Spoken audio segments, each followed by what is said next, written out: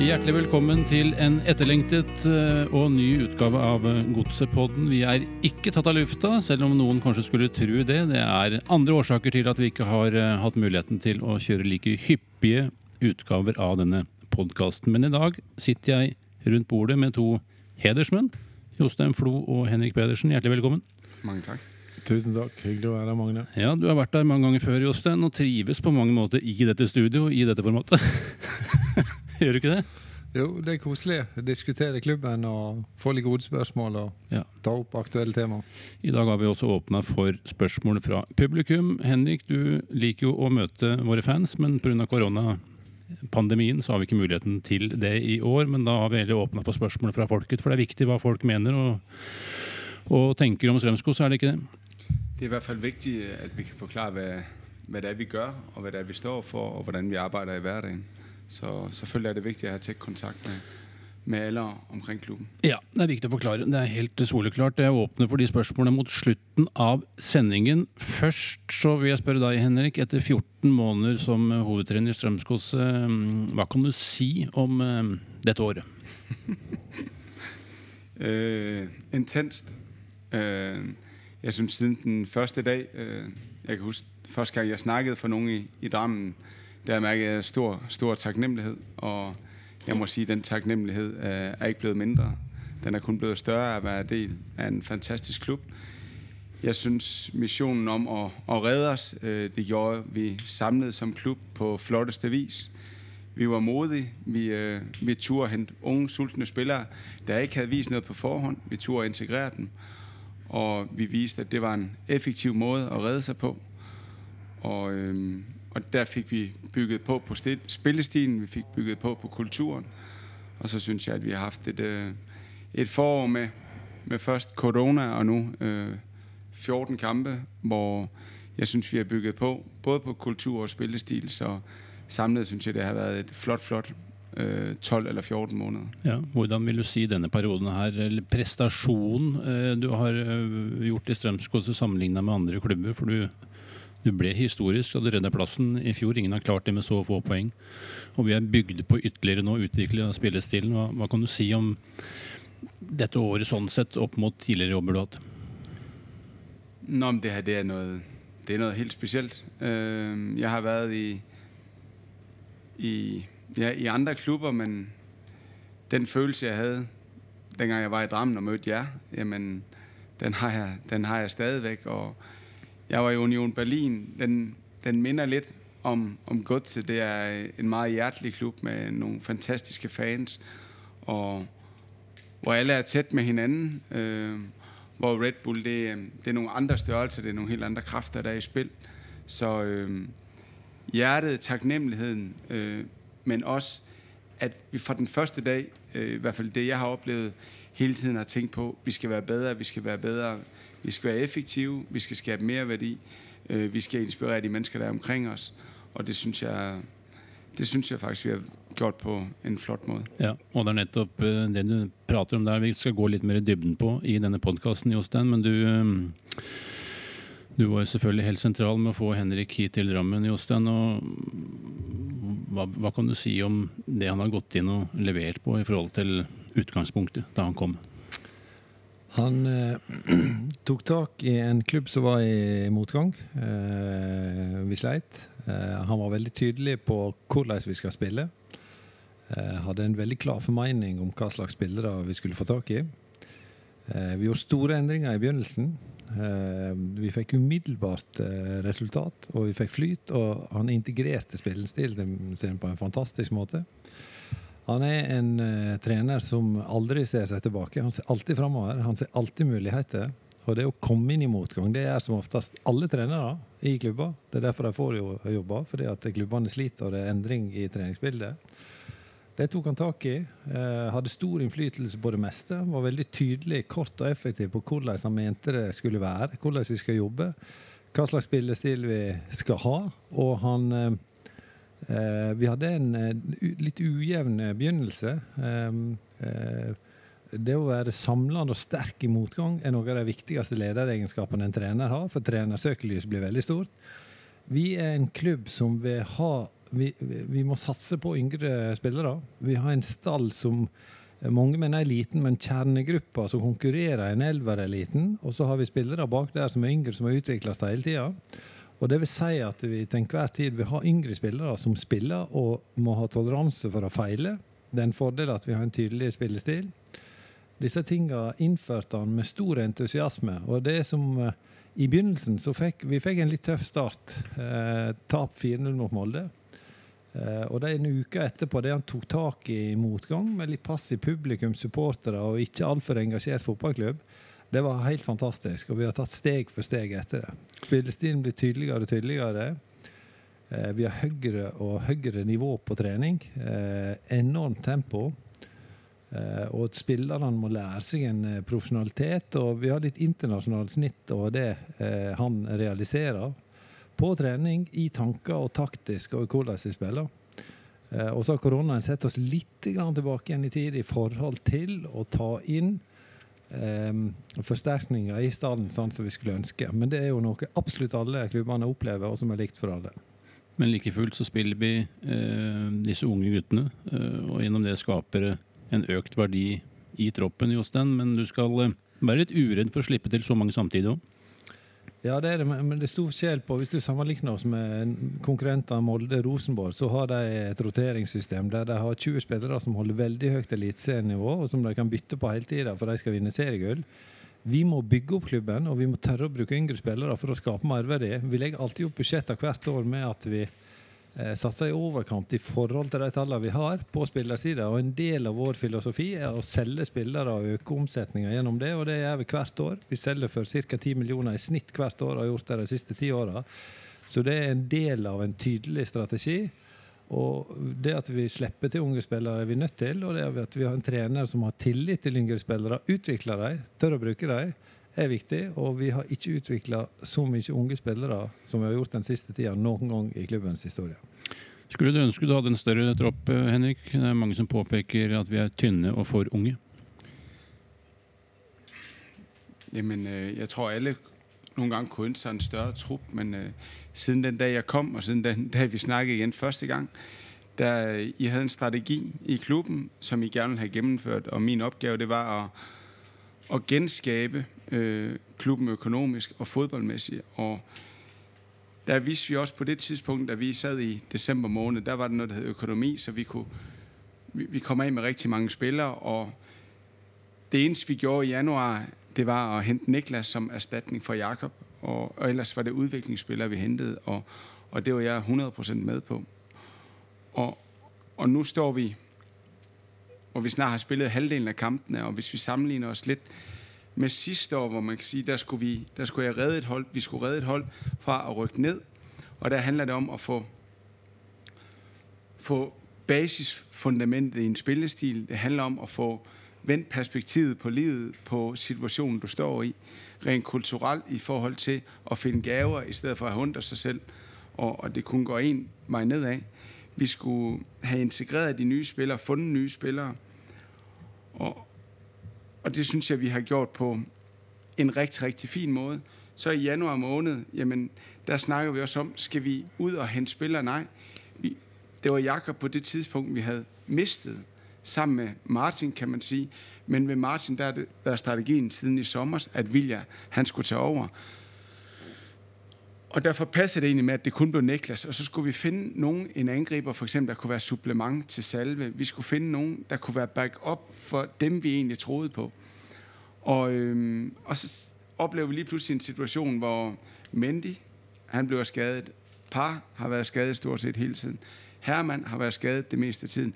Duplex har været ude hele tiden. Så lige pludselig var det 4 spillere fra startelveren, der var ude, plus vi havde en Jakob, der var solgt, plus en Martin.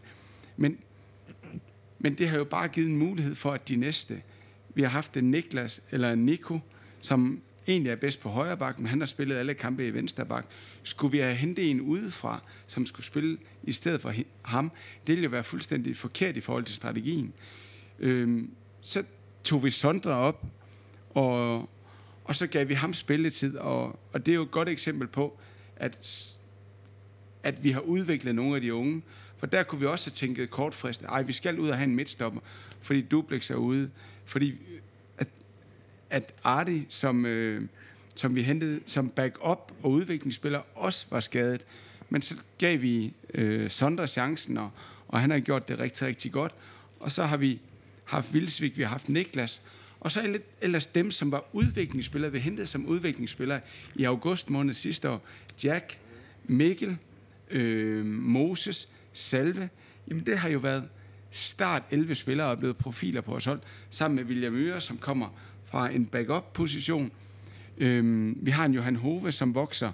Så ja, vi har manglet en lidt bredere start 11-trup i forhold til at kunne rotere, så de ikke altid skulle spille de samme, fordi vi har en stor gruppe af unge spillere, som ikke har eliteserfaring endnu. Og der på det i forvejen rigtig, rigtig unge hold, så kan det også godt blive for mange at skulle integrere på en gang. Så der har vi selvfølgelig været udfordret. Men der synes jeg, vi har vist, at drengene de har været fantastisk trænet, og med undtagelse af de skader, vi fik i starten, så 7-9-13, så har vi ikke fået skader i lang tid. Så ja, rent præstationsmæssigt har det været en fordel, hvis truppen havde været lidt bredere, men jeg synes, drengene har gjort det fantastisk, og jeg synes, vi står rigtig, rigtig godt nu til at kan hente det rigtige ind, hvis der bliver penge til det. Det ser det ikke ud til lige nu, til at kunne hente forstærkninger, eller nogen ind, som kan komme ind omkring start-11'eren i september måned. Og det jo ditt bord, jeg har sagt, Jostein. Fått noen spørsmål om hvordan økonomien investeringsselskap på vei opp, om vi får penger opp, og hvis vi får penger opp på bordet, skal vi bruke det til å kjøpe dyre spillere, eller hvilke vurderinger gjør klubben der?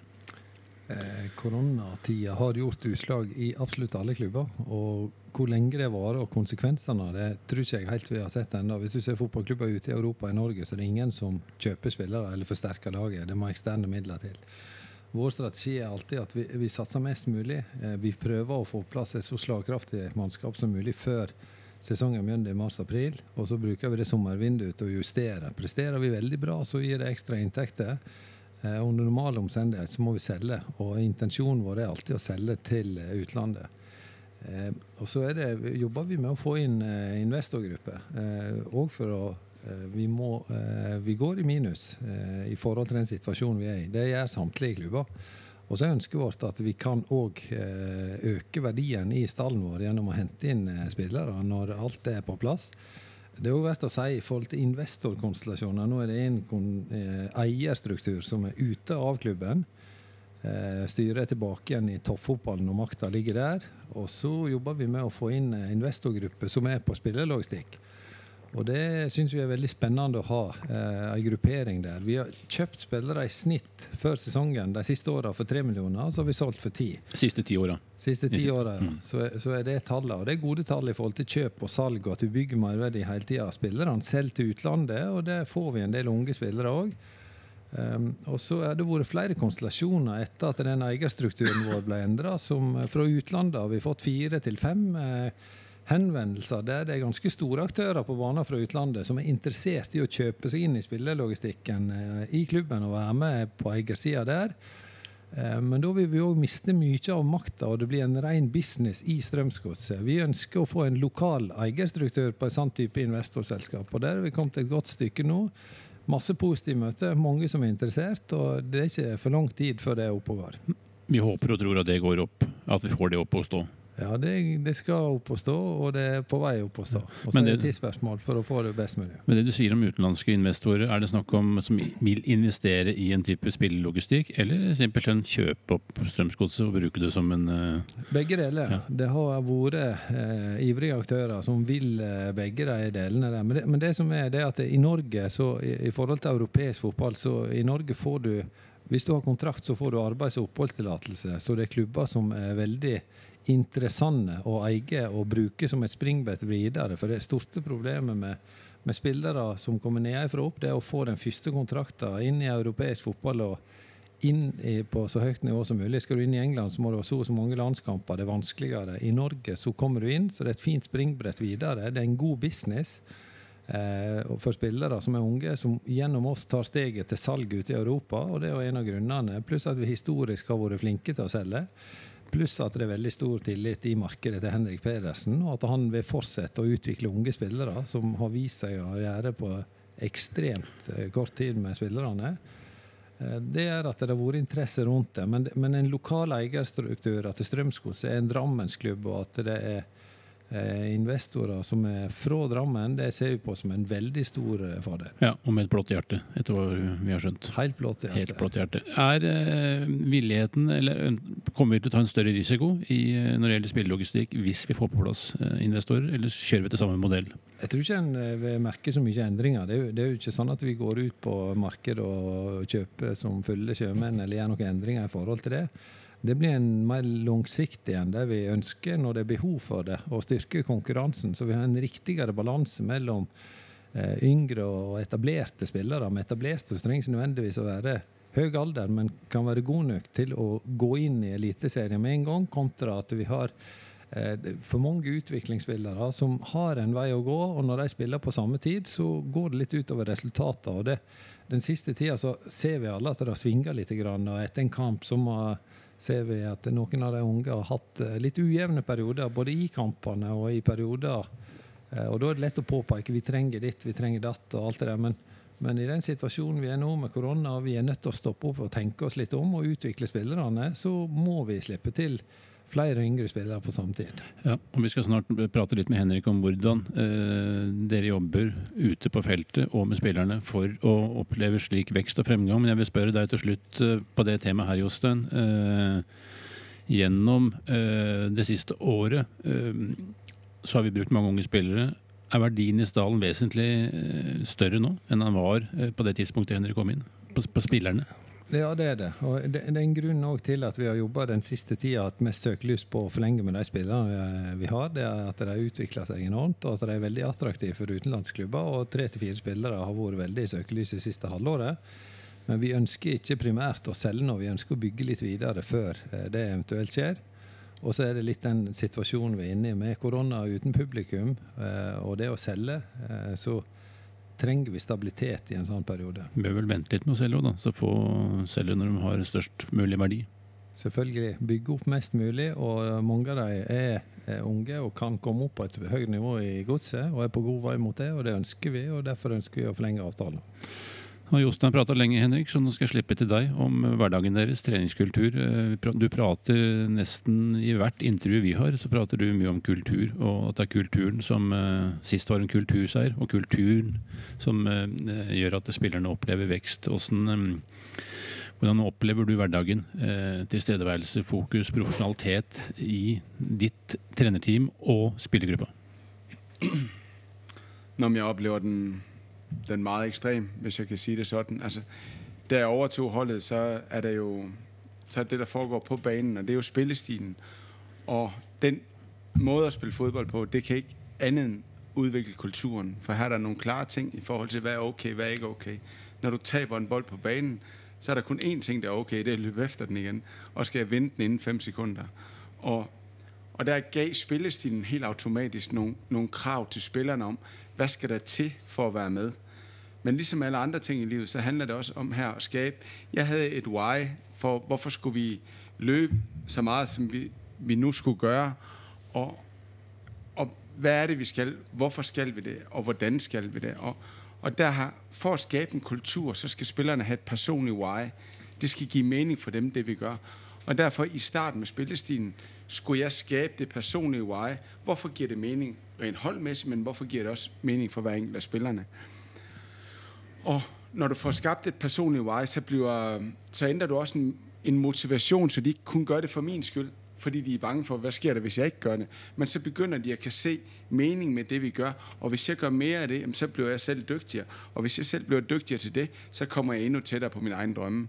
Så kulturen starter jo rigtig meget med, at der er en klar retning, og så skabes det jo ved, at vi får skabt det personlige why hos hver enkelt af spillerne. Og der synes jeg, at vi er nået rigtig, rigtig langt, både spillestilsmæssigt, positionsmæssigt, men også i forhold til den menneskelige udvikling, der har været hos rigtig mange af spillerne. Så det på flere niveauer, vi arbejder på. Og jeg skjønner også at spillerne har vekst nå, hatt det lenge.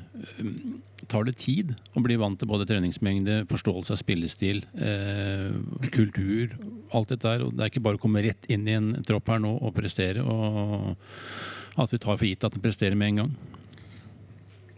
Nej, selvfølgelig er det ikke. Det er der, man som leder, eller der får vi en titel. Jeg fik en titel af at være hovedtræner, men det betyder jo ikke, at du har følgere.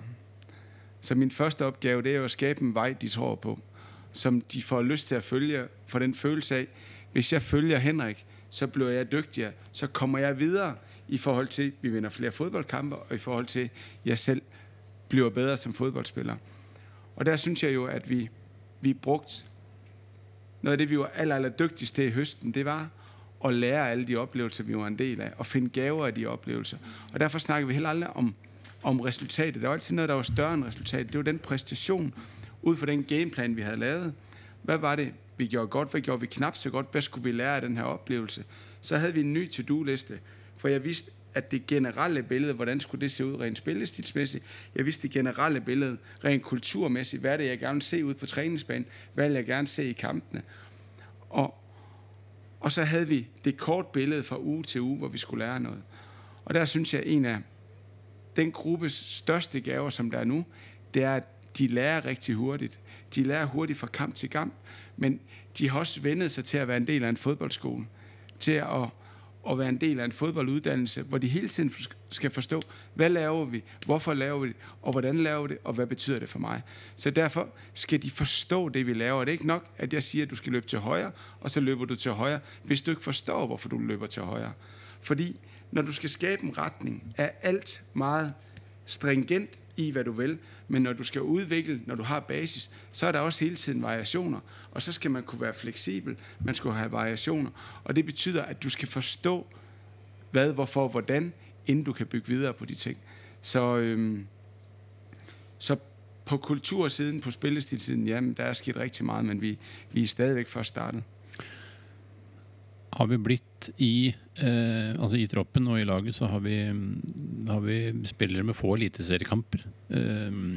Vi har fått like fullt 18 poeng. Har den manglende erfaringen gjort vårsesongen utfordrende for deg som trener? Hvis du tenker, du vil ikke prate resultat, da, men omgivelsene prater resultat. Jamen det gør jeg også. Jeg er den, der vil vinde allermest. Jeg vil vinde alle fodboldkampe. Så det her det er ikke noget om at være naivt og snakke udvikling og alt muligt andet. Vi gør alt, hvad vi laver. Det gør vi for at vinde flest mulige fodboldkampe. Det gør vi for at skabe mere værdi. Det vil sige, at vi skal udvikle de her spillere, men vi udvikler ikke ved at spille naivt og dumt og ikke vinde fodboldkampe. Og så gør vi det for at inspirere, at de mennesker, der kommer på stadion, og skabe en tydelig identitet, et tydeligt brand for godset. Alle skal vide, hvad vi står for. Og det arbejder vi med hver dag. Og der er det klart, at det unge hold, vi har haft, der siger jeg, papper til det her unge hold, det er spillestilen. Fordi når vi er så tydelige, hvad vi vil have i hver enkelt rolle, og hvad vi vil have i fællesskabet, jamen, så er det nemmere for en ung spiller at blive integreret, i stedet for, at vi var lidt slappere omkring det hele, og der ikke var den tydelighed. Fordi så er det, at den erfarne spiller får en masse fordel, for han har en masse erfaring netop.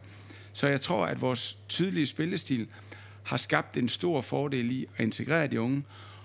Og så, ja, vi er det hold, der har skabt tredje flest chancer, vi laver mange mål. Og så har vi lukket rigtig mange mål ind. Og når jeg går ind og kigger på alle potentielle chancer imod, mål imod, så går jeg ind og kigger, hvad har med struktur og spillestil at gøre, og hvad er der også, der har med individuelle ting at gøre. Og derfor var det klart, nu hvor de engelske uger, de stoppede, jamen så var det første tema, vi tog fat i inden Haugesund-kamp, det var vores 1-mod-1 spil defensivt. Fordi det er der, når vi kommer i de to felter, og nu snakker vi defensivt, det er der, vi kan strukturere os ud af meget, men på et tidspunkt, der kommer der en 1-mod-1 situation, og den skal du kunne håndtere. Og den er vi begyndt at arbejde med, og vi arbejder rigtig meget med struktur for at beskytte eget mål, protect own goal. Og der var der 35 gange, hvor vi protected own goal, oppe i Haugesund, hvis vi glemmer dødbolde. Og der var jeg faktisk tilfreds med 29, 29, 30 stykker af de, hvor jeg siger, her har vi gode strukturer, her har vi gode 1-mod-1 situationer. Så igen tror jeg, vi kommer til at tage nogle store skridt, så vi ikke kun er svære at spille imod, men vi er også svære at lave mål imod. Det er viktig. Og vi har gått, Jostein, fra å ha en snittalder på 28 til å være et av de yngste lagene i Europa. Det er egentlig revolusjonerende på et år. Ja, det er helt ekstremt det. Og jeg tror nok grunnen til at en kan realisere det, er det Henrik er inne på. En tydelig, altså treningene består av struktur, og alle har en god rollebeskriv på hva de skal gjøre, føle seg trygge. Og at det er så høyt nivå på trening. Du må være godt forberedt for å komme gjennom en godstrening. Det er stort tempo. Det er godt organiserte øvelser, og du vet hele tiden hva som skal til. Du får en god referanse på de roller og hvordan du kan utvikle den, og det tror jeg er viktig når du har med unge spillere å gjøre. Hva tenker du som sportssjef når du ser et pur ungt Strømskog reise til Aspmyra og presse høyt og mellomhøyt mot Bodø/Glimt i nesten 90 minutter og være best, vil jeg si da? Henrik ser alltid fremover, og vi skal alltid vinne, og vi går for gull. Og det er litt av hans filosofi, og så tar det tid, men det er artig å stille på Lerkendal med en snittalder på 21,5, 0-0 etter kvarter. Vi er faktisk best. Og så går ballen utover sidelinja mot benken til Rosenborg. Og så skriker Henrik, få ballen i spill! Vi har ikke tid til å vente. Og hele stadion, så ble det bare 200 betalende, men jeg har aldri sett Rosenborg-benken så rar. Alle lag i Norge kommer til Lerkendal for å forsvare og kontre, prøve å få 1 eller 2 sjanser. Og drøye med tid. Og drøye tid. Vi spiller fotball, vi går i angrep mot de beste. Det har vært jevne kamper, selv om resultatet har svinget. Vi har hatt like mye sjanser som både Molde og Rosenborg, selv om vi tappte de kampene. Men den opplevelsen på Lerkendal, å se ansiktet til Henriksen og alle de på tribuner. Hvem er han treneren der? Ballen går ut etter 20 minutter. Vi er best, og skal ha ballen på banen i spilletid. Vi skal ikke ha dødtid, kjøre på. Men det er litt av den innstillingen han har hele tiden også. Så du må gå litt etter Henrik med seler, for at vi klarer ikke å utvikle og gjøre ting så fort som han vil alltid. Han vil masse, han vil det skal skje, og den spillestilen også, den går ut på at vi skal styre kampene, vi skal angripe motstanderen, vi skal ha framdrift. Det er en fantastisk spillstil, og når vi begynner å lykkes med den, og har godt nok mannskap til å realisere det 100%, så vil resultatet være en opptur. Det vil det. Det er ingen andre måter det kan skje på. Men vil vi ikke også kunne trekke til oss enda bedre spillere og enda mer talentfulle spillere nettopp som følge av det du sier der? Jo, det kan vi. Men sånne typer spillere som jeg, som skårer flere 100 000 mål, hadde ikke overlevd i hans spillestil, for jeg tror jeg hadde manglet litt tempo. Jeg hadde ikke klart å gjennomføre de treningene. Jeg hadde ikke hatt stort nok tempo i bevegelsene, men for det går fort, og det er fremover dette, og vi skal styre kampene, og jeg har lært ufattelig mye av den spillestilen som Henrik realiserer. Selv om jeg har vært i mange klubber, både i utlandet og i Norge og landslag og alt det der, så han tilfører mye med ekstrem kunnskap og innlevelse, og det er dedikert mot resultat hele tiden. Det er resultatbasert. Altså, vi spiller ikke for å holde ballen i laget, vi spiller fotballkamper for å vinne, og alt som blir gjort er veldig effektivt og godt organisert. Ser du konturen av en ny opptur? Har vi en oppdrift? Ja, det gjør jeg til de grader. Kampene har vært jevne, og de kampene vi har spilt, har vi vunnet, noen av dem har vært jevne, men vi har spilt jevnt mot de topplagene, og det er imponerende. Og det er ikke sånn at vi har taktisk lurt oss til poeng med defensiv fotball og kontra. Det som er så moro, vi spiller offensiv fotball med framdrift, det er underholdende. Vi har mange unge spillere, så en del feil er der, men vi har en veldig skapende fotball. Og det å spille offensiv fotball, det er noe av det vanskeligste som er det. Og hvem i Norge er det som spiller finere og mer effektiv fotball enn Gods om dagen? Ingen. Og hvorfor, kan du forklare det, Henrik, når du drar til Molde i fjor for eksempel, Bodø/Glimt nå, Rosenborg, de beste lagene i Norge, så møter du den pakka samme måte som vi gjør hjemme. Legger deg ikke bak forsvaret til et poeng. Hvorfor gjør du det på den måten? Nå, men jeg synes, når vi møder hver weekend, så har vi en unik mulighed for at lære noget mere om os selv i rejsen på at blive endnu mere effektiv. Og jeg er jo overbevist om, at den måde, vi gør tingene på, det er den mest effektive måde i forhold til at skabe resultater, i forhold til at udvikle spillere, der skal sælges, men også i forhold til at inspirere de mennesker, der kigger på. Og når vi tager til Bodø, eller tager til Molde sidste år, så taber vi 4-0 i Molde, men jeg fik nogle fantastiske erfaringer med drengene i forhold til at komme op på næste niveau. Og da vi tager til Bodo og spiller, jamen, vi har aldrig et tema om, at vi skulle stå lavt mod Bodo. Hvorfor skulle vi gøre det? Det er en unik mulighed at blive testet mod de bedste i Norge. Se, hvor langt er vi med vores pres lige nu? Hvor langt er vi med, når vi skal være så ekstreme i vores pres for at vinde bolde mod Bodo? Så er vi i den fase, hvor vi også skal være klar til at se rigtig dumme ud. Fordi med middelmådighed kan du ikke presse Bodo. Der må du være ekstrem. Og med ekstremiteten følger også, at du ser dum ud. Og der er min dreng kommet meget, meget videre, at de er klar på næste opgave. Ingen evaluering, bare næste opgave. Og der synes jeg jo, at Bodo-kampen viser, at vi var fantastisk dygtige i vores pres. Vi laver mål på vores hurtige omstillinger. Vi rykket rigtig meget i spillet på bolden.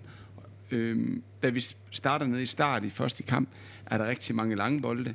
Men vi har brugt ufattelig mange timer på analyse i forhold til spillet med bolden.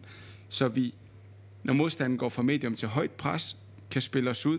Og ikke fordi det skal være pænt at kigge på, fordi vi skal kunne spille os ud for at være mere effektive senere, når vi er på bolden. Vi er blevet mere effektive, når modstanderen står lavt i banen i at skabe chancer. Så vi har skabt rigtig mange chancer, men har lavet alt for få mål i forhold til det, vi laver. Så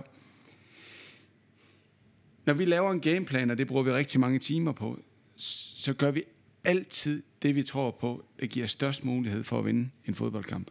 Og det har vi gjort hver gang indtil nu, og det vil vi blive ved med. Hvis vi skal have en chance på den lange bane, så bliver vi nødt til at finde være ekstrem i vores egen vej, og kunne konkurrere på de parametre, hvor vi er rigtig gode. Hvis vi laver kopi af Molde, hvis vi laver kopi af Rosenborg, jamen, så får vi aldrig en chance til at vinde over dem, fordi de altid som udgangspunkt har bedre spillere end os. Så vi skal turde være godt til, vi skal turde spille fodbold på vores måde, og så er jeg sikker på, at det er den mulighed, vi har for at kunne konkurrere med de bedste på den bedst mulige måde. Og for å komme på dette nivået, så krever det også mye av alle involverte, trenere, spillere. Det er mye jobbing, Jostein, og han har også en stor kapasitet, han som sitter ved din side. Hvordan opplever du, Henrik, hans drive og passion for å gjøre Strømsgodset bedre? Han er vant med å jobbe mye. Han jobber veldig masse. Han har fokus på fotball hele tiden. Han er veldig heldig som har en kone, Isabella, som lar han jobbe mye med fotball. Han kan ringe FaceTime og forklare en kampplan mellom 12 og 2 om natta han på tavle, men da er det mørkt med meg. Så jeg ser hva han tenker. Så vi diskuterer stort sett hele døgnet, og når telefonen min ringer, så ligger jeg fra meg, så sier ungene at det er Henrik som ringer. Jeg svarer at du ringer pappa om 5 minutter. Vi vet det er Henrik, og vi har tett dialog på det meste. Alltid fra spillere til alt som skjer hele tiden. Elsker det. Jobber veldig intenst. Det er ikke noe som heter 8-4 jobb. Og den kulturen skaper han rundt seg med det apparatet også. Jeg skriver jo avtalene med støtteapparatet rundt Henrik, og så av og til så har jeg nok spørsmål, for eksempel på analyse. Hva kan han analyse med han sove, Henrik? Skal ikke være timer for å sove? Jo, men han kan sove måndagene, og så kan han sove fredagene. Det må være bra, Flo. Trenger ikke sove mer. Så nå har vi sånn system at assistenttreneren kan sove 1-2 dager i uka, og så kan analyse sove 2 andre dager i uka. Men det er en tøff arbeidsmoral. Det er krav på, samtidig så er det veldig moro. Jobber med fotball hele tiden. Vanvittig arbeid som ligger bak. Sånn, fra kampen er spilt til analysen blir lagt frem til spillerne dagen etterpå, så er det mange involverte og mye detaljer, selv om Henrik legger det frem på 40 minutter, og det er veldig dedikert hva han fokuserer på. Og den grundigheten der, den er helt ekstrem.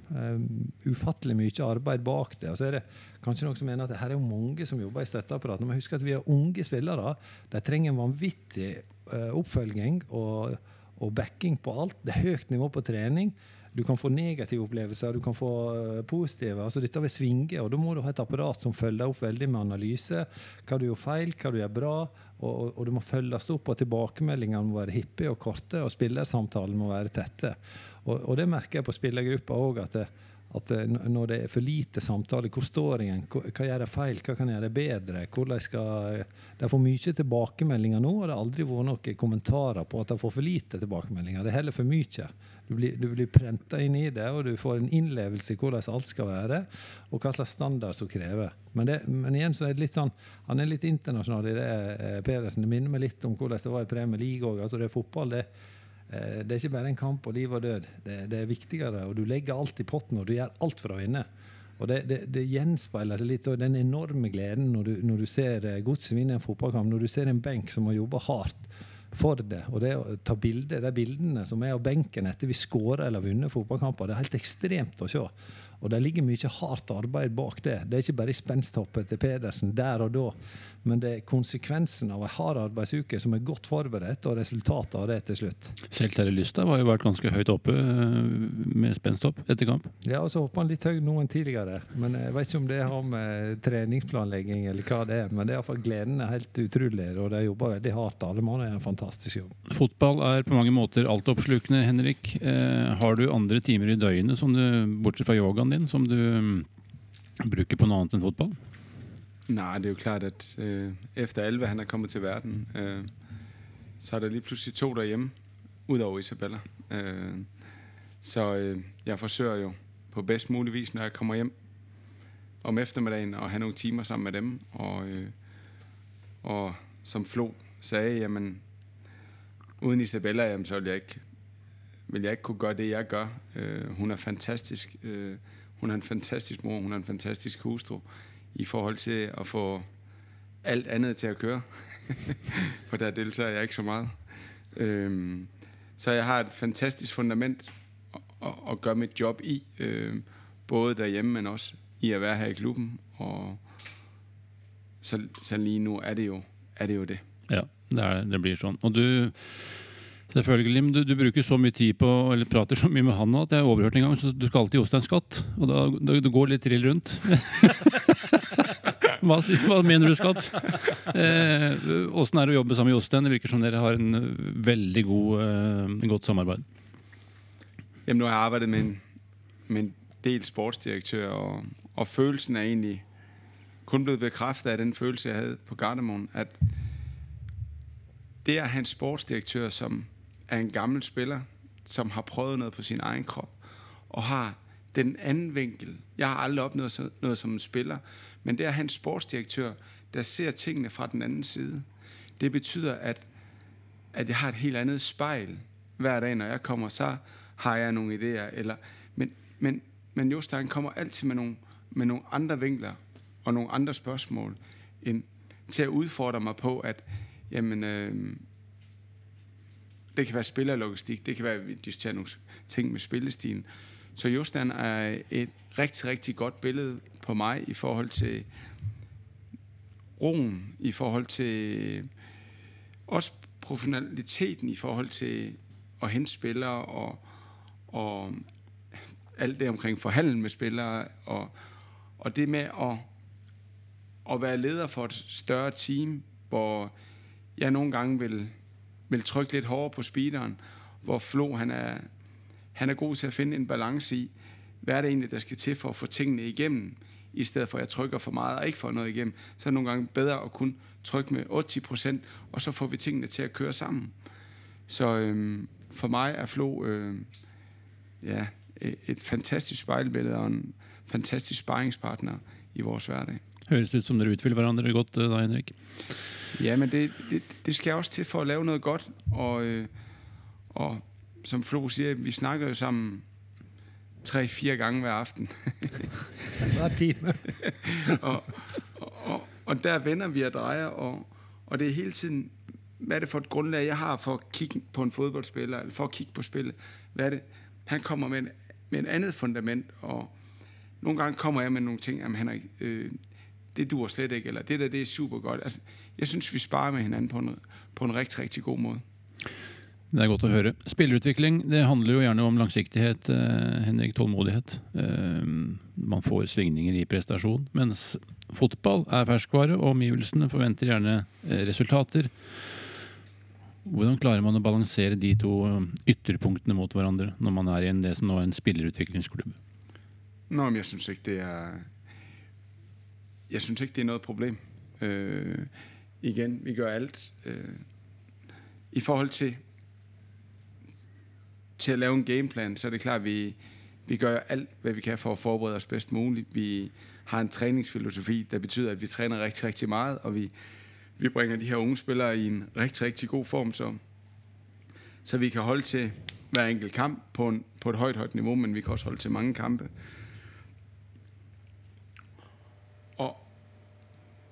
Og der er det klart, at det har nogle konsekvenser at spille med så ungt et hold, frem for at spille med et mere rutineret hold. Men jeg kan slet ikke lukke øjnene og forestille mig at spille med en af grå mus, ikke? Hvor det bliver sådan noget her. For at spille den her type fodbold, for at være ekstrem, så skal du have nogen, uanset alder, skal du have nogle personligheder, der er rigtig, rigtig sultne. Du skal have nogle personligheder, der har lyst til at lære. Du skal have nogle personligheder, der har lyst til at gå ind i oplevelser, hvor de ikke ved, hvad der kommer ud af det. Du skal have nogle personligheder, der har lyst til at fejle. Du skal have nogle personligheder, der har lyst til at give hele tiden. Du skal have personligheder, der kan finde gaver i alle situationer, så de ikke bliver offer. Nej, de tager ansvar. Næste aktion. Så jeg ser det ikke som et problem. Og jeg synes faktisk, vi har været sindssygt effektive. Vi har 10 point efter 16 kampe. Vi har reddet os. Hvis der er nogen, der kunne være mere effektiv på den konto, så siger jeg tillykke. Vi spiller med et af de yngste hold i Europa lige nu. Vi ligger på en del 6. 7. plads. Vi har fået 18 point. Jeg synes, det er at være sindssygt effektiv. Jeg synes, det er mega bra, det vi har lavet. Hvis vi glemmer alt om udviklingen, bare tænker på, hvad har vi skabt rent faktuelt på pointsiden. Jeg synes, vi er nået rigtig langt. Føler du at forventningen til Strømsgodset etter den gode høsten i fjor er realistiske? Opplever du journalister i Norge, supportere, som at vi skulle vært enda bedre i år? Jeg tror ikke, der er nogen, der har større mål eller større forventninger end os selv. Men det er jo klart, at vi bliver sammenlignet med høsten, og når man så begynder at kigge på holdet, så er der faktisk 6 nye i en startopstilling, og det er udviklingsspillere på nær 1, ikke? Og så synes jeg, det er imponerende, det vi har lavet rent effektivitetsmæssigt, hvor mange point vi har skabt, men jeg elsker jo, der er forventninger. Det er jo fordi, de har set noget godt, noget de kan lide, og noget de tror på. Og hvis de ikke havde forventninger, så er det fordi, det arbejde, vi har lavet, det ikke har været godt nok. Så jeg elsker forventningerne udefra. Spillerne elsker forventningerne. Vi elsker som gruppe, at vi har enorme forventninger til os selv. Vi vil omsætte vores spillestil hver eneste dag i træning. Vi vil omsætte den i hver eneste kamp, og vi vil gøre det på den bedst mulige og mest ekstreme måde. Og det tror vi på, det er det, der giver flest resultater, og jeg synes faktisk indtil videre, at det har givet utrolig flotte resultater, det må jeg sige. Må jo være lidt morsomt at træne et af de yngste toppserielagene i Europa, da? Jamen, det er jo ikke noget mål i sig selv, men det er jo der, hvor vi er som klub lige nu. Og det er jo det, da jeg overtog jobbet her, så skulle jeg gendanne klubben, eller genskabe det, som har været tidligere godset med unge, sultne spillere.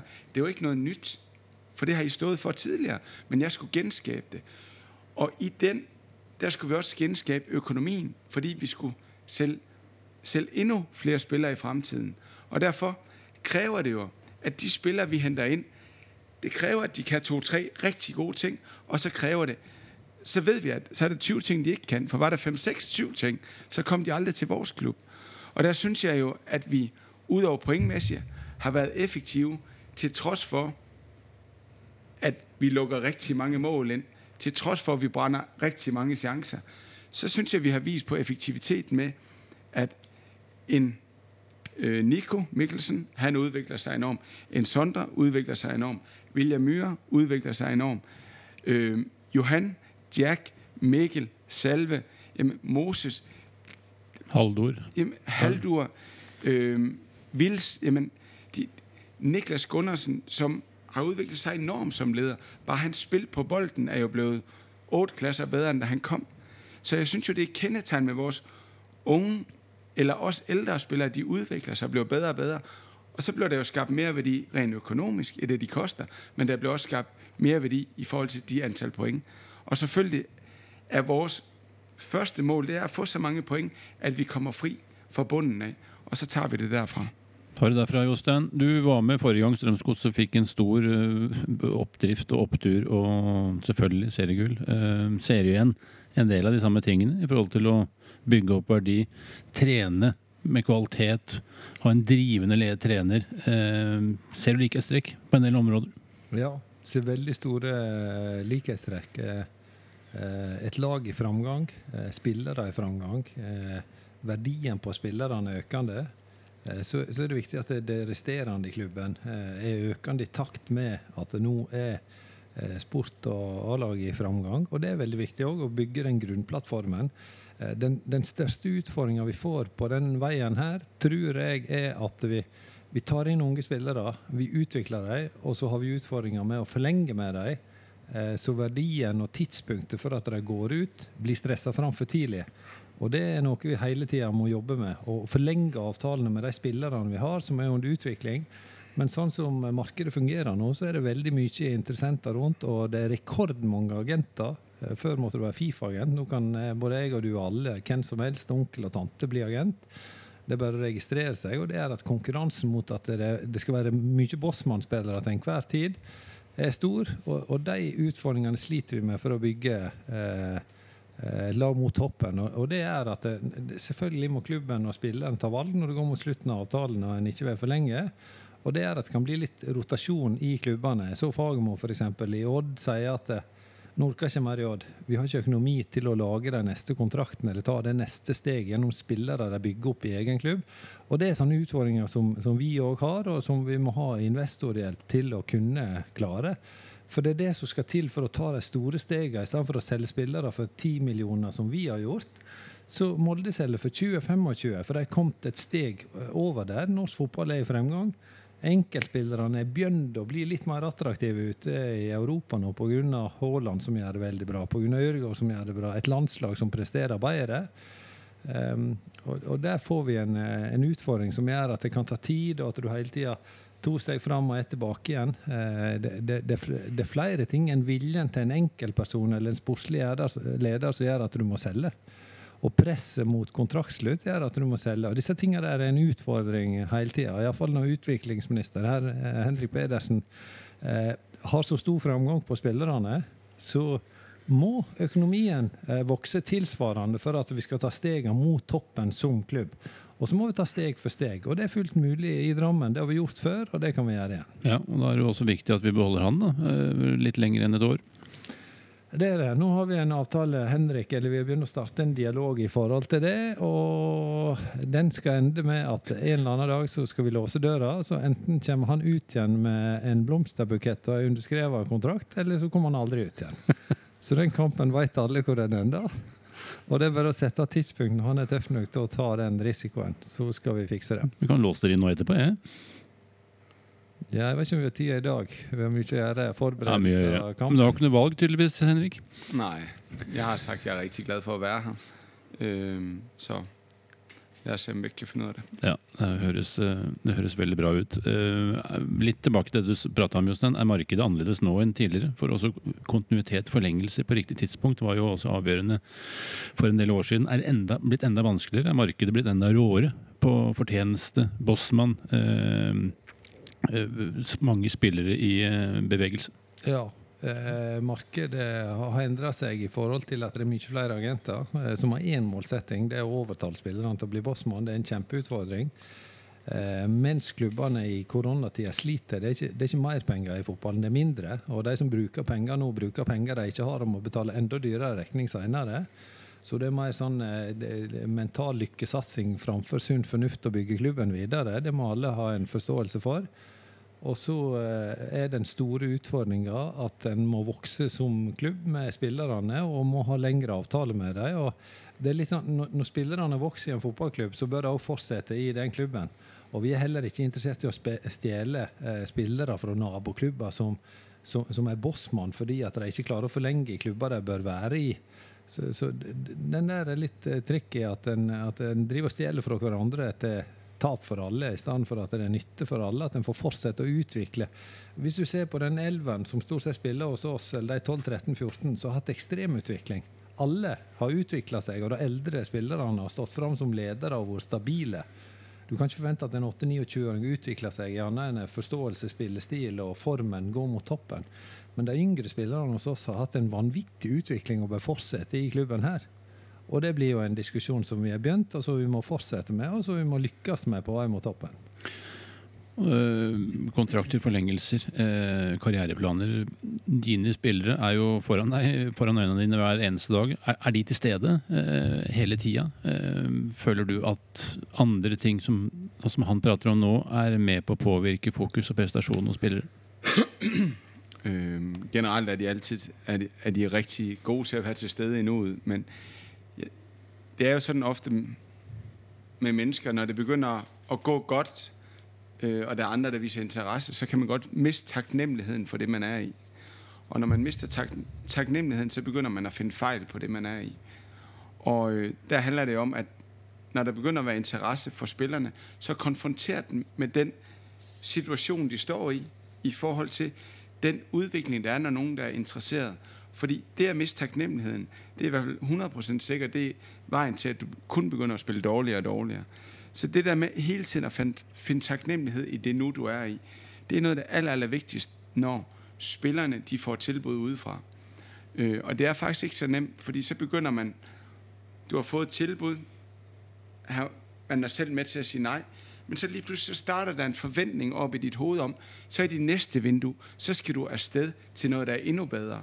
Og når du starter med at have forventning til noget, der skal ske til jul eller til næste sommer, så mister du din energi nu ud.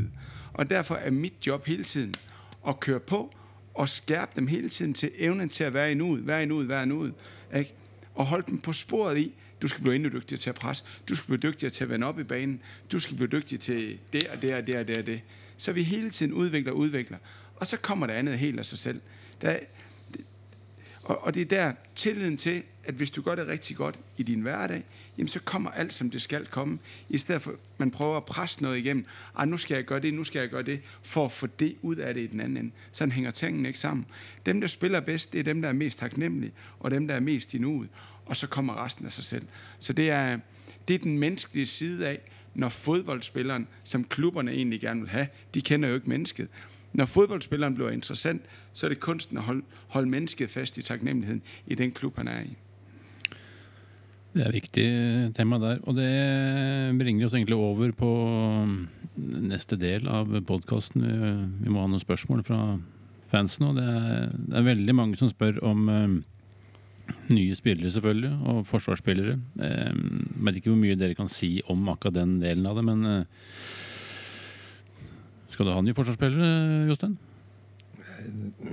Svarer aldri ja-nei på et spørsmål i forhold til fremtidig spillelogistikk. Så det er selv om vi har formeninger om det, men vi har tenkt å fortsette å bygge klubben etter de samme prinsipper som vi alltid har gjort. Og jeg ser med spenning i mot det vinduet som snart åpner nå. Både hva slags behov og ønsker vi har, og hva som kan realiseres, parallelt med at vi har et veldig stort fokus på å forlenge med spillere. Vi har kommet langt med det, og tenker å fortsette med det. Og så er det litt vi har litt tynn tropp. Det er ikke til å legge skjul på det, og så er det litt hva slags mulighet vi har til å kunne gjøre ting i en situasjon med korona og med mindre inntekter som en må se på med åpne øyne og prøve å komme best mulig ut av. Det er jo noen som spør om enkeltspillere, og jeg vet jo at du ikke kan svare på det, men Adama Diomande det så jeg. Ja. Og tok på en kjapp telefon for å sjekke det. Men da Adam Diamande tjener like mye som hele spillerstallen vår til sammen. Og jeg tror ikke han har forventninger om å gå så mye ned i lønn i forhold til de klubbene han kan gå til. Så det blir litt så, jeg kan heller ikke gå ut og si han er for dyr, men realiteten er langt ifra at vi kan vurdere en type som han, som har gjort det bra i USA, som har gjort det bra, som skårer mål, som har vært landslagsspiller, som var her tidligere og ble solgt videre fra Strømskog, så bygde opp her. Vi bør ha stolthet i det, men det at veldig mange tror at det er realistisk å få han hit, da må vi ha en transportbil med penger som må kjøre fort rundt og rundt mange runder i rammen før vi er på det nivået, men det vil vi heller ikke, for lønnspolitikken vår er veldig viktig å beholde i forhold til den klubben, den størrelsen vi er. Vi har et veldig likhet for loven. Det er viktig for oss å kunne legge alle kontrakten i garderoben og alle misfornøyd med sin kontrakt, men synes resten bra. Da får du en sånn felleskultur og forståelse. Og så bonusene til prestasjonene litt ulike til hvordan de presterer. Og vi kommer aldri til å ta inn en spiller som tjener 4 eller 5 ganger så mye som det andre. Det kler ikke oss, og vi har heller ikke noen mulighet til å kunne vurdere det. Det vil ødelegge produktet mer enn det skaper vekst. Som å pisse i buksa. Ja, det det. Pluss at vi skal være en klubb som utvikler spillere. Vi skal ikke ta hjem igjen spillere på vei nedover, så jeg vant med å ha alt for høye lønninger i utlandet til det vi kan være med å konkurrere mot. Men vi har kontakt og følger med tidligere godsespillere som gjør det godt i utlandet, som på et eller annet tidspunkt kan komme hjem hvis det innenfor økonomisk rekkevidde, Jostein. Ja, det det. På samme tid så en fotballkarriere veldig kort. Det må vi ha stor forståelse for. Og de spillerne som kommer ut, har ofte veldig mange alternativ på slutten av karrieren. I Kina, USA og forskjellige land der de kan tjene mye, og det stor forståelse for at de tar med seg og lager en vellykket karriere i forhold til å tjene mest mulig mens de kan, når det så kort tid en kan spille fotball. Men det å få hjem igjen, vi har alltid produsert proffspillere i godset, 1, 2, 3 hvert eneste år, og det at de vil spille for godset før de legger opp, det hadde vært ufattelig moro. Et lag bestående av Ødegaard, Fossum, Vikheim, Tokmak. Ikke så verst. Jeg tror det kunne ha spilt seg inn på laget. Tror ikke du, Henrik? Det har vært aktuelle i hvert fall. Aktuelle, ja. Aktuelle. Men de må trene hardt. Det må de. De har jo snakket om det, noen av disse gutta, da, å komme tilbake hit og spille sammen igjen på et tidspunkt i karrieren. Så det en som spør, det hadde jo vært fantastisk, Stian Myklebust. Det mannen som faktisk tatuerte ditt navn, tror jeg, på skinka etter vi holdt plassen. Husker du det? Ja, det gjør jeg i hvert fall. Han spør Jostein om hvis det en spiller, hvis du ikke tenker på økonomi, og tar bort Martin Ødegaard, om det en tidligere spiller som du gjerne skulle hatt på årets utgave av godset, som hadde passet inn.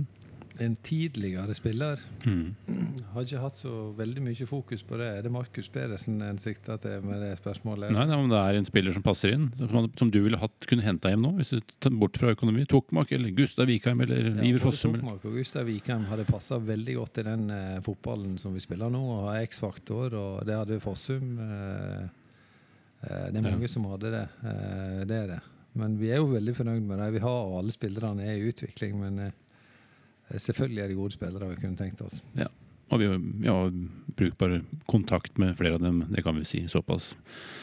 Ja, det har jeg. I forhold til spillelogistikk så Mats Taraldsen fra Drammen selvfølgelig. Han til Henrik i et intervju med Nordic Football Podcast forteller Henrik at han har en klar profil for hva han ønsker i hver posisjon. Dette en kravspesifikasjon som ligger til grunn for arbeidet ved å hente inn nye spillere, og hvordan fungerer den samhandlingen mellom trener og sportsdirektør? Det klart, at til hver enkelt position der en jobbeskrivelse, hvis man kan kalde det, og til den jobbeskrivelse, der hører også kompetencer, hvad det, vi kigger efter i forhold til hver enkelt position. For eksempel, da vi hentede Duplex, jamen, jeg vil gerne have en midtstopper, der stærk i hovedspil. Jeg vil gerne have en midtstopper, der har fart, og jeg vil gerne have en midtstopper, der dygtig på bolden fremadrettet, for eksempel. Da vi henter Moses, jamen, jeg elsker jo kanter, der har masser af fart. Moses har en fantastisk fart. Moses kan også lave mål, og så der en masse ting, Moses ikke kan, som han stille og roligt bygger på, og derfor bliver han kun mere og mere interessant. Så selvfølgelig der en klar jobbeskrivelse, og det jo det, vi snakker om, og det jo der i starten, hvor vi stadigvæk var nye, Flo og jeg sammen, og nu ved Flo 100% hvad jeg gerne vil have. Hvis vi tager det fodboldfaglige i det, så det bruger vi jo rigtig, rigtig meget tid på, og når jeg tager ud og ser en spiller, eller omvendt, jeg har set en spiller, Flo skal ud og se en spiller, eller, jamen, så det tydeligt, når vi har ud og se en midtstopper, jamen han er hurtig, han okay, eller han har et godt hovedspil, men han kan kun spille til siden, og potentialet til at blive en rigtig dygtig spillende midtstopper, den ikke til stede. Jamen så det ikke sikkert, det sådan en, vi skal have lige nu. Fordi at hvis vi skal videreudvikle holdet, og det ser ud til, at vi bliver mere og mere spilstyrende i mange kampe, jamen så skal vi have midtstopper, der dygtige på bolden, for eksempel. Så vi bruger meget tid omkring profiling i forhold til positionerne. Dere sier vel oftere nei enn ja, Jostein? Det vel nøkkelen i dette gamet? Vi sjekker mye spillere, er veldig tydelige på hva vi vil ha, og det er nok en krav i forhold til en spillestil som vi er veldig glad i, hva slags egenskaper en type spiller vil ha, og det har vi aldri vært uenige i, men vi diskuterer jo selvfølgelig mye navn, og så er vi veldig samstemt og tydelige på hva slags mangler den type spilleren kan ha for å utvikle seg videre. Du må ha tempo, og du må gjøre ting med tempo, og det er jo grunnleggende i stort sett alle posisjoner, og du kan finne mange spillere som mangler det, men da har du problemer å utvikle deg videre fremover, mens vi ser til spillere som kan ta nye steg i en fremtidsrettet fotball kontra å være på topp og på vei nedover. Og så er det en mix med at vi må ha noen eldre spillere med rutine og rettledning i forhold til de yngre spillerne også, men på samme tid spillere som kan holde nivået eller være på samme nivå og ha lederegenskaper til å ta med seg de yngre. Så vi ser lite til spillere som er på toppen og på vei nedover, men mye til spillere med løpskraft, det er ting med tempo som kan vokse videre og få mer struktur i spillet sitt og vokse. Og tåle mye trening. Ja, må tåle veldig mye trening. Det er viktig. Det er å ha evne til å ta til seg læring, Henrik. Da utvikler man seg raskt i en sånn kultur. Jo, det er klart. Jeg kalder at lære. At ofte når vi får nogle spillere ind, så skal de først til at lære, at de skal lære noget. Og der er det jo, at de skal have øget bevidstheden i forhold til spillet. De skal have øget bevidstheden i forhold til sig selv som mennesker, og de mønstre, der begrænser dem i at være dem, de gerne vil være.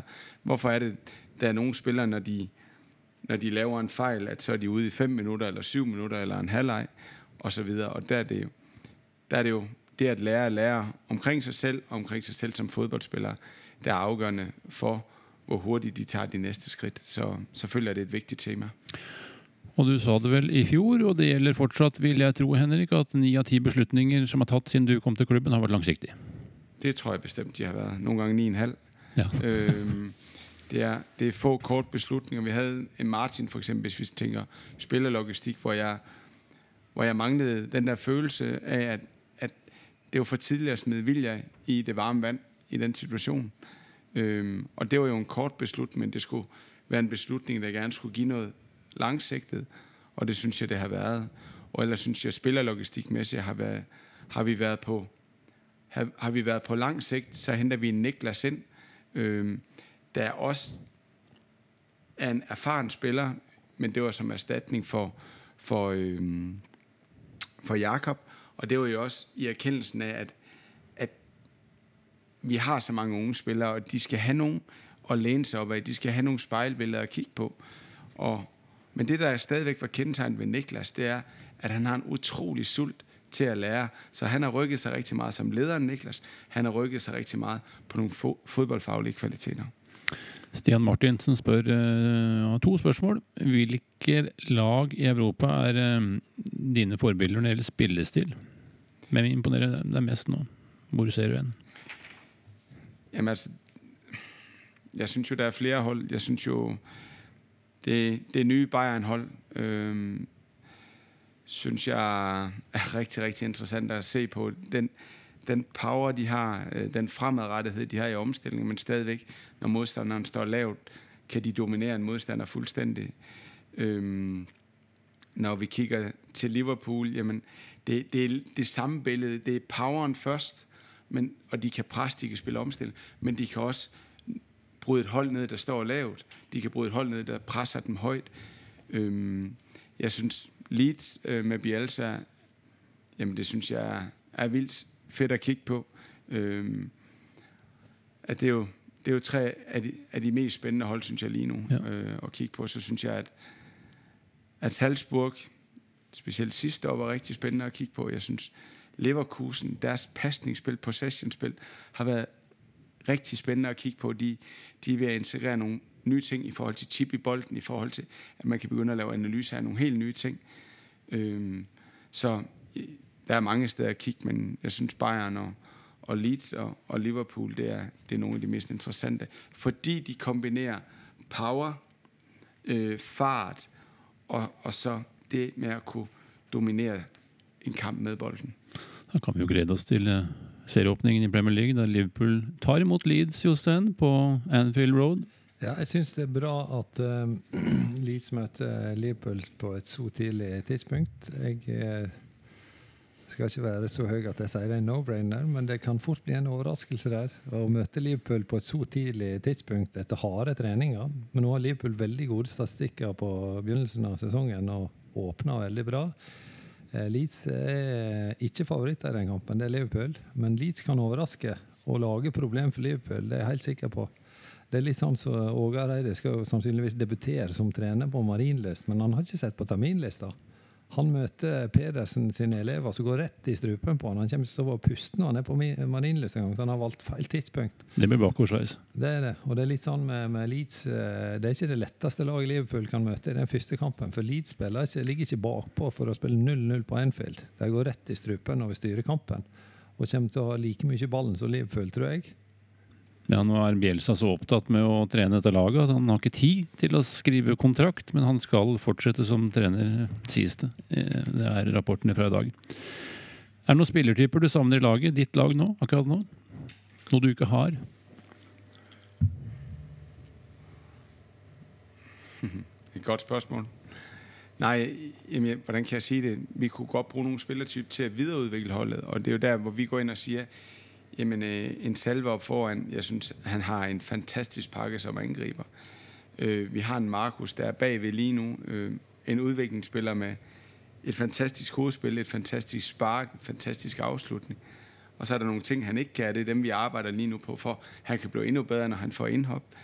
Vi har 2 hurtige kantspillere i Moses og i Christoffer. Vi har en halvdur på vej. Vi har 4 stærke central midtbanespillere. Mikkel, Johan Mikkel ligner lidt mere hinanden, hvor Jack, han er, hvad kan man sige, den eneste deciderede sekser. Så der kunne man godt måske, hvis der er en dribletype, en der kan sætte mere en mand af, hvis vi skulle ud og have en central midtbane på et tidspunkt, så kunne det godt være en type, der kunne supplere de andre rigtig godt. Men jeg synes faktisk generelt, at vi har nogle. Nico har fart, dygtig på bolden, skal lære det store spil. Vi har en duplex, der har fart, god på hovedet, god på bolden. Han skal lære de taktiske ting. Vi har en Sondre, som har en fin fart, god på bolden. Han skal lære noget defensivt. Vi har Vilsvik med en super højrefod, en af de bedste i ligaen. Den type højreback elsker jeg. Vi har en Johan, som er en 8'er, der løber dybden, der spiller fremad, der kommer ind i boksen, der vinder rigtig mange anden bolde. Han skal blive dygtigere til at forsvare eget felt og løbe med en mand. Så jeg synes faktisk, vi har mange af de typer, vi gerne vil have, og det, at de bare kommer stille og roligt, bliver bedre og bedre. Og så skal vi hen ad vejen supplere med nogle andre typer, eller have en mere den samme type, så vi også har chancer for at skifte nogle gange på et højere niveau. Det er spændende. Og rotere lidt i holdet, selvfølgelig. Ja, for det blir mange kamper på få spillere. Men nå blir det vel en kamp i uka fremover, så er det lettere. Skadene, Henrik, du nevnte Duplex. Nå vet jeg ikke helt siste status på han, men de skadene som har kommet, er det kampprogrammet, er det treningsmengde, er det kombinasjonen av det? Det er Stein Skretteberg som spør. Jamen altså, hvis vi tager Duplex, eller tager Mendy, så er det jo en tackling fra januar måned. Hvis vi tager Par, så var det jo tacklingen i kamp. Hvis vi tager Duplex, jamen det var vel i en træningsøvelse, at det skete. Og tager vi Hermann, jamen så har han haft det lyskenproblem tilsvarende i den anden side, og vi vidste vel egentlig godt, at det skulle opereres på et eller andet tidspunkt. Så Ardi er en udviklingsspiller fra Island, og der vidste vi godt, da vi hentede pakken, at der var lidt, for det er jo ikke nogen hemmelighed, når de kommer, at komme fra Island til os, det er et kæmpe skridt i antal træninger, i træningsintensitet, og der har vi været meget opmærksom på låten hele vejen igennem. Og egentlig var Arje en type, der skulle komme i oktober-november måned, eller i februar-marts-april måned.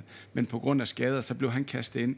Og til alle de kampe, han spillede til at starte med, jamen der træner han jo knap nok imellem. Så det, at Arje kunne spille på så højt et niveau, uden stort set at træne, det er imponerende. Og nu kom han ind en halv time op i Haugesund, jamen også uden at træne stort set, men vi havde ikke andre muligheder, fordi Niklas havde karantæne. Så sådan er det også. De skal vende sig til det, hvis vi tænker Duplex og Arti. Men de kommer stærkt tilbage alle sammen. Ja, og så er det ulike årsaker. Ja, ulige. Der er ikke noget, hvor vi siger, at der er en tendens til, det er, fordi vi gør det, eller gør det. Nej. Sånne som Mendy, er det næste år, eller har han såpass fremskridt, at vi kan se en i år? Nej, Mendy siger selv, at det er slutningen af september. Såpass, ja. men jeg tror, det er nærmere næste år, end det er september. Ja. Det må jeg sige. Og det går rigtig godt frem, og jeg kan ikke huske dataene på, hvor langt han er fra lige nu, men det går rigtig godt med træning. Han træner hårdt, han træner meget. Men vi ved også, det tager en vis rum tid for at blive rigtig fit oven på sådan en skade igen. Så kommer det spillere tilbage fra skade, og Henrik, og hvis du optimalt sett ikke havde haft så mange skader, havde man snakket om tynn stall da? Så vil vi i hvert fald snakke om bredere stald. Ja. Selvfølgelig har vi det. Og det er jo primært, det er 4 forsvarsspillere, der er ude. 2 backs og 2 midtstopper. Og selvfølgelig går det meget ud over det Hermann, der er oppe foran. Så selvfølgelig, selvom de er tilbage, jamen, kunne vi jo godt savne lidt, måske lidt længere frem i forhold til lidt med rotation, lidt med type måske, for at give holdet det næste skridt. Du har jo en frontspiller i Salvesen, som har spilt hvert eneste minut og løpt. Han er jo aktiv. Siger lidt om hans fysik og stå i alle kampene. Jamen, jeg synes generelt, at jeg tror, vi er et af de hold, der har brugt færre spillere til flest minutter. Og Salve har været i en fantastisk udvikling siden i sommers. Og selvfølgelig kommer der et tidspunkt for en ung angriber, hvor der lige pludselig bliver stolpe ud. Og som jeg siger til Salve, det giver så meget mening, at du er inde i den fase lige nu. Fordi når du flyver afsted herfra, og du bliver solgt til udlandet på et eller andet tidspunkt, så kommer du til at opleve akkurat det samme på et tidspunkt. Og så er det, at du skal have redskaberne med fra godset af, så det ikke bliver en retur, men at du har lært det, du skulle her, for at kunne klare den fase, når du kommer til udlandet, og så tager du næste skridt der, og kommer hurtigt igennem det. Og sådan har hver enkelt spiller jo sin egen lille rejse i den her udvikling. Og derfor skal Salve ikke se det som noget negativt, og det gør han heller ikke, men han arbejder utrolig ambitiøst med sig selv som menneske, med sig selv som spiller, og så kommer der noget rigtig godt ud af det også. Ja, og så var det også interesse for Salvesen, vi kan jo si såpass, i starten av koronaperioden, men valgte nå ikke forfølge det noe spesielt, og du sa jo at du har godt av å lære litt mer ting før du tar steget ut. Jeg tror generelt, lige nu kommer der mere og mere interesse for vores spillere, og der er flere perspektiver, og jeg synes, det ene det er fra klubbens side, at vi skal passe på med, at vi ikke kommer til at tænke lidt for kortsigtet i det her. At nu har vi truffet rigtig mange beslutninger. Der er 9 eller 9,5 af 10 er langsigtede. Så fordi vi kan tjene lidt hurtige penge på nogle spillere, der udvikler sig en del nu, og så sælge. Jeg tror jo, den stald, vi har lige nu, hvis vi har ro i maven til at beholde dem frem til næste sommer, måske en enkelt til vinter, men vi skal ikke sælge nu, fordi går vi bare 6 måneder frem, så ved jeg, at de alle sammen koster flere penge. Og jeg ved, at priserne de stiger og stiger, og derfor skal vi være tålmodige. Samtidig, når jeg snakker med spillerne, og det er jo det der med at være i nuet, så synes de, nogle af dem, de begynder at spille godt. Nu skal jeg også til at afsted. Nej, stop nu. De klubber, der er her lige nu, det er oftest ikke de rigtige klubber til at tage det næste step. Få nu et større fundament i det, I kan, så I er endnu bedre rustet, når I tager skridtet. Fordi så bliver det ikke et skridt, hvor I skal tilbage igen. Nej, så bliver det et mellemskridt til noget endnu større. Så der har vi en opgave både som klub, og spillerne har en opgave. Ja, og vigtigt at du får de rette rådene også, Jostein. De kan bli visket feil råd i øret. Ja, det kan det. Påvirkelsene fra markedet og agenter er veldig store hele tiden, men jeg synes det er fantastisk det å si i forhold til Salvesen for eksempel. Det gjenspeiler oss litt som klubb og sånn som vi må være. Nå er det mange som mener at som teller minutter, altså måltørk og bommer på sjanser, alt dette der. Litt sånn for åpen scene, sånn som det var spiss. Salve har ikke hatt så mye motgang. Han har vært litt ut og inn av Sarpsborg, hvor en del skader. Nå spiller han regelmessig. Han hadde en fantastisk høstsesong i fjor. Og så får han det jeg vil si, første gangen han får litt motgang. Han har spilt godt i den perioden. Han har dratt for stolpen, og marginene har ikke vært på hans sin side. Han har stresset litt for åpen scene. For en læring å komme seg gjennom den perioden der. Salvesen en kjempespiss. Et enormt produkt. Og når han lærer den motgangen der, spisser vi gå inn i motgangsbølget. Alle gjorde Van Basten, Ruud Gullit, whatever. Alle har vært gjennom den der. Og den læringen der, og forståelsen for Salvesen en enorm spiss. Han god i presset, han en god avslutter, han god til mye. Viljen hans blir større enn evnen nå, fordi at stressfaktoren så stor, og omgivelsene stresser han. Kom gjennom den motgangsbølgen, lærer det. Da blir du spiss. Tor André Flo hadde 9 kamper uten mål, de telte minutter og ble bombardert i aviser overalt. Det å komme ut av det der, styrke, skjønne hvorfor du var nede, hva som var stressfaktoren, lære det å komme seg ut av det.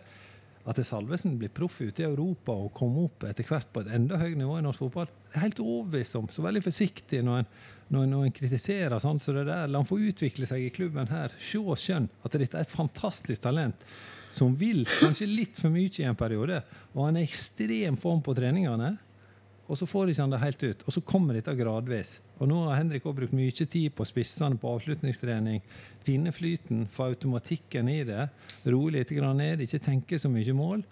Så kommer dette der, så Salvesen en av i særklasse Norges beste spisser, det er helt overbevist om. Og litt samme med Moses også, litt ujevnt i perioder, skårer ikke mål, stresser, sånn det å være spiss.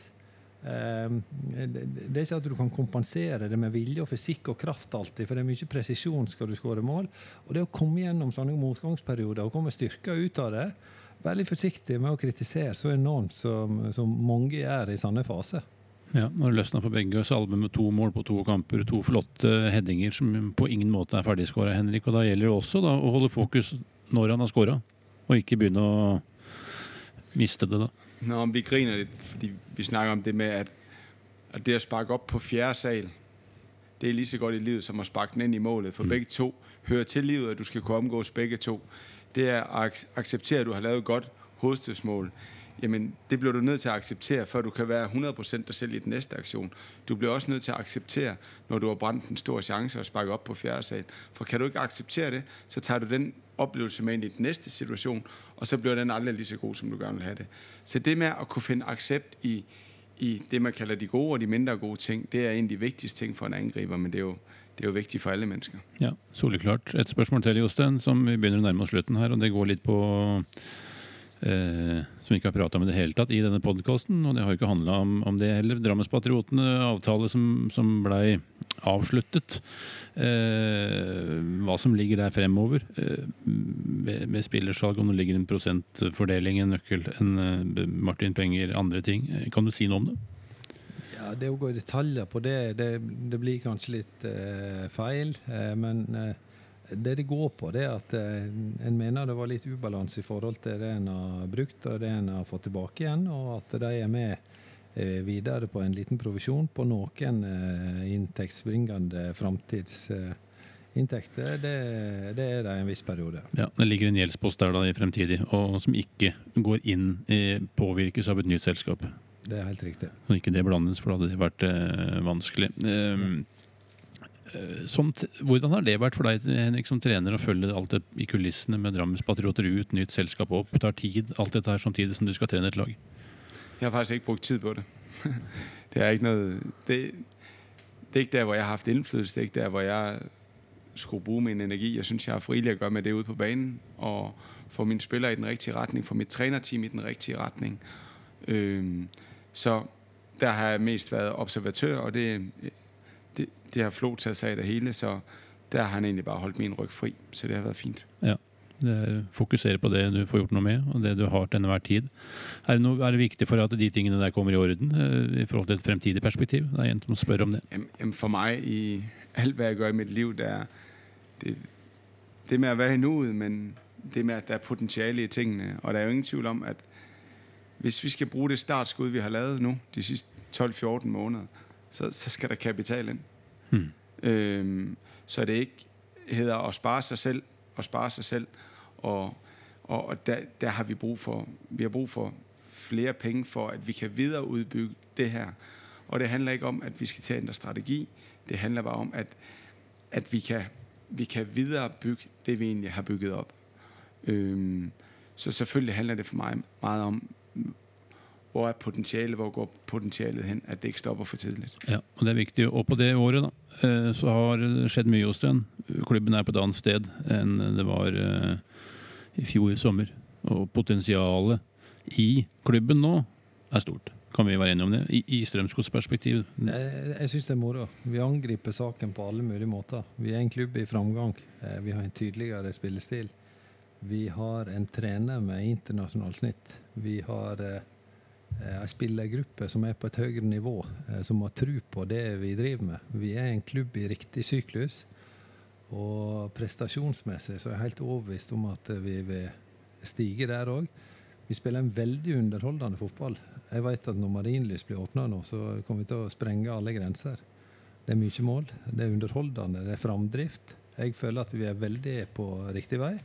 Og så er det mange omgivelser som påvirker det, blant annet den koronatiden nå, som vi skal takle, og som er en realitet, og som gjør at det å investere i spillere i vesentlig grad er et problem utover i hele Europa som en må ta med i den vurderingen, men det en gjør på feltet, og det en gjør i kampene, ut av det en har, synes jeg er meget høyt nivå på.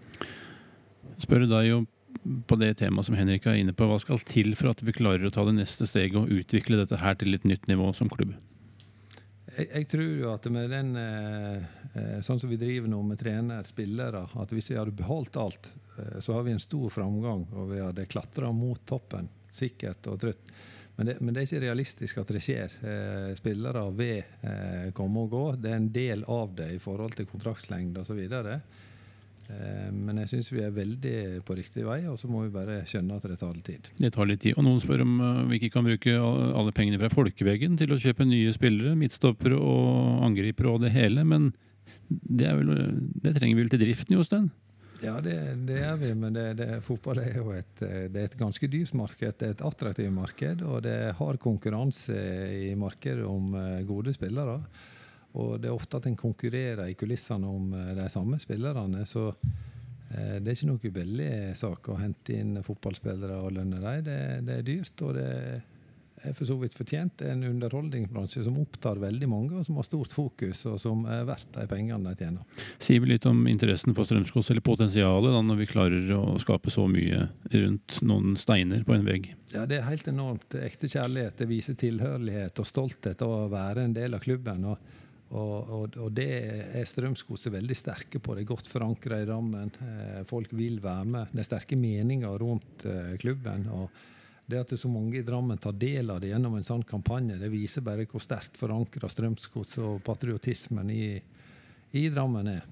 Mange som tror på det som skjer, Henrik, og det må du ta tid av. Det er stor tiltro til prosjektet som du nå leder på rundt laget, og du og Jostein står i spissen for. Den tilliten som er sterk, hva betyr det for deg? Nå, det er taknemmelighed. Taknemmelighed over, at jeg synes, vi er fælles om det projekt, vi har gang i. Jeg ved godt, at det er mig, der sætter dagsordenen i nogle retninger, men der er ikke nogen, der gør noget alene, og det gør jeg heller ikke. Jeg har et fantastisk trænerteam omkring mig. Jeg har Flo ved min side. Vi er en klub, jeg synes, der står sammen, og vi står allermest sammen, da det så sværest ud i høsten, og det synes jeg egentlig stadigvæk er billedet på det, at vi holder sammen, og vi bygger sten på sten, step by step, og så lærer vi af de oplevelser, vi er en del af, så jeg synes, vi er godt startet, men vi er først lige begyndt. Vi har akkurat begynt. Det er mye morsomt i vente, og Viking på lørdag, Henrik, nå skal du sikkert hjem og jobbe mer med analyse og forberedelser til den kampen. Det kommer på løpende bånd nå, Viking, Rosenborg, Brann, Sarpsborg. Ja, det er mange spennende oppgaver som venter. Ja, men det er endnu en spændende kamp, og som vi har set i de sidste 14 kampe, vi kan spille med i faser mod de bedste. Vi kan også tabe til alle, fordi med så ungt et hold, så er det ikke mange ting, der skal til, for at du kan spille en god kamp, men alligevel tabe. Men det jeg bemærker i, det er, at kulturen den bliver stærkere og stærkere, og vi vokser i de forskellige faser af spillet, og derfor glæder vi os også til Viking-kampen. Viking er rigtig stærkt spillende fodboldhold. De er rigtig dygtige på omstillinger. Så der venter jeg tror, endnu en spændende og underholdende kamp på Marienlyst. Og vi skal igen vise, hvem vi er. Vi skal igen skabe en af de ypperste præstationer, for både at kunne være med, men også for at have en chance for at vinde en fodboldkamp. Det får bli siste betraktning her fra i dag. Takk til deg som har hørt på. Håper du ble litt klokere og fikk litt mer innblikk i hvordan Jostein, Henrik og oss andre ønsker å bygge klubb. Takk til Henrik for kloke betraktninger. Takk til Jostein for vel så kloke betraktninger og litt humor innimellom.